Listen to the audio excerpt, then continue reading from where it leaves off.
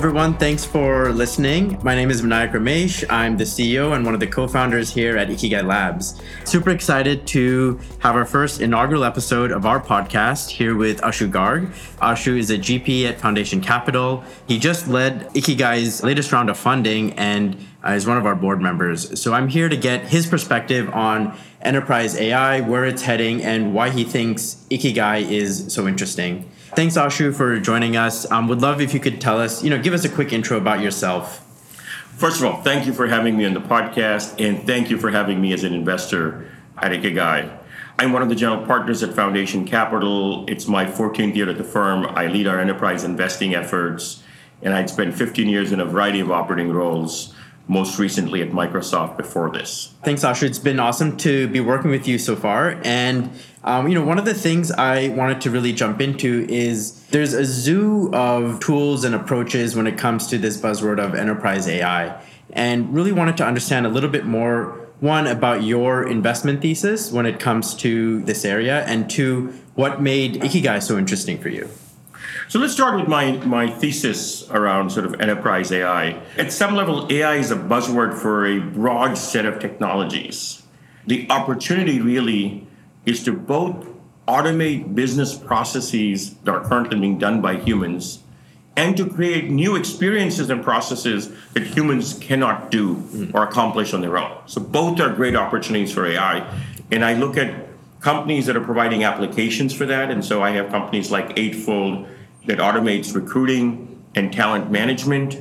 Now, if you're going to have AI applications being built, you need to have tooling to enable those applications. There's companies like Arise, Anomalo, and others that are in the tooling layer to enable engineers and data scientists to build applications. And then you need infrastructure to enable people to build these models at scale, to be able to sort of build models 100x faster than they can do today.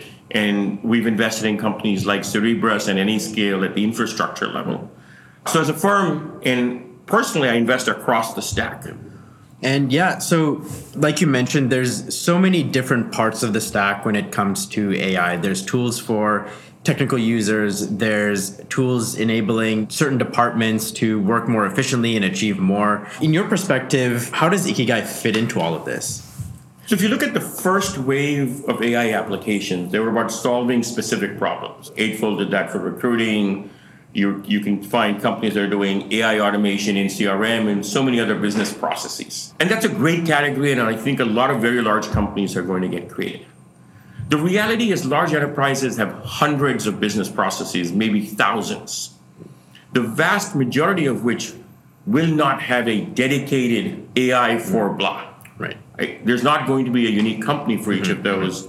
And what I saw in Ikigai was a company that was a horizontal platform that enables business users, not technical users, business users, people who are data aware, who know how to handle data, so what we call data operators, but aren't necessarily engineers or technically sophisticated. Ikigai enables such people to create their own AI application. And that's what makes it so powerful. Yeah, a big part of our thesis at Ikigai is to really enable these, what we call data operators, because they know their business process the best. So our philosophy is really to give them really, really powerful tools to automate what needs to be automated.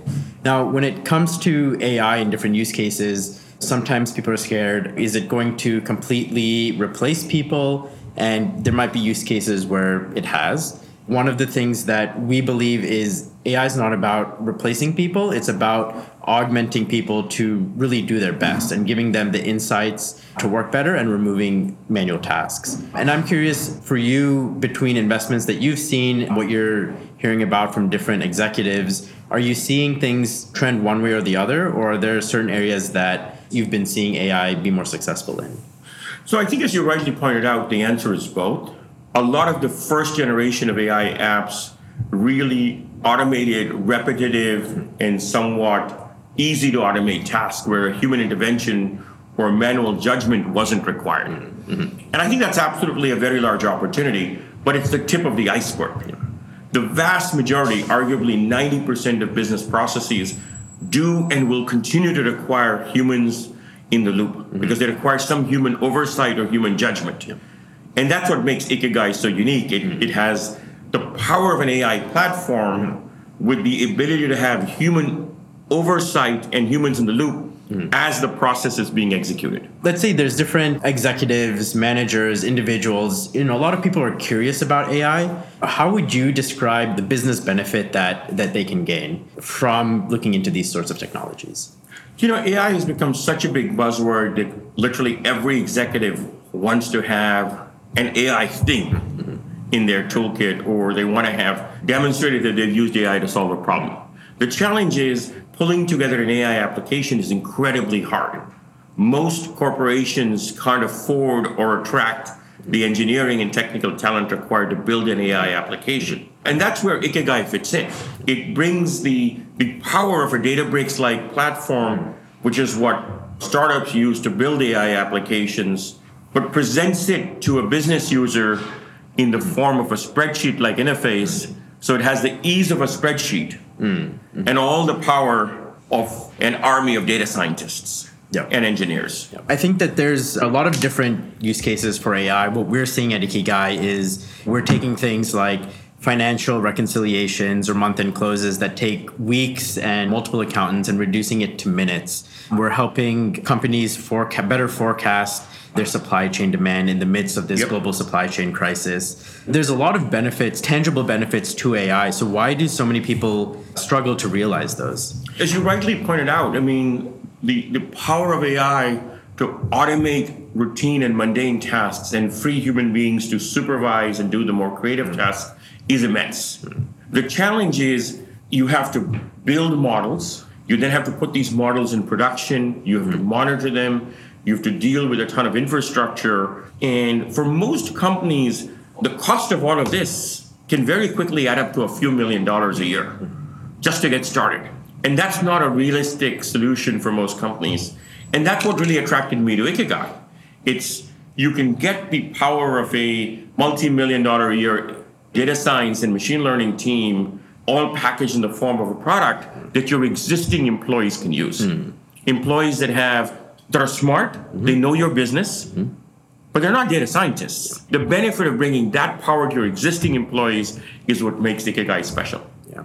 Thanks, Ashu. And so now that we've talked a little bit about the benefit that Ikigai should provide and maybe why different folks should utilize a technology like this, what advice would you give them for both getting started with AI and advice for getting started with Ikigai to really transform their business? I think it's a great question. The research shows that most, maybe as much as 80% of AI projects fail. And so the trick, I think, is to get started small and solve a specific problem and go from there.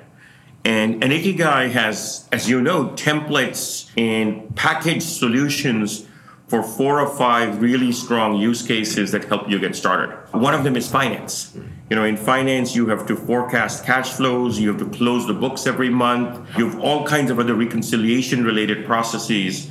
And I think that's a great starting point for Ikigai. It can take the work of multiple accountants for multiple weeks and compress it into minutes. Another area is around the supply chain, whether it's forecasting demand or doing scenario analysis or looking at bottlenecks across the supply chain. The area of supply chain and demand forecasting is another really big bucket of opportunity for Ikigai, and it's particularly relevant in current times, given all the things going on in the supply chain more broadly. Thanks, Ashu. Thanks so much for taking the time to chat about Ikigai. We hope our audience got a sense of what AI can do for them and really how to get started. We love helping anyone who's curious to really first understand how to transform their business with Ikigai and AI, and to actually help them get started and be successful, not one of those 80% of AI projects that fail. So thanks so much for joining us on this episode of our podcast. Thank you for having me.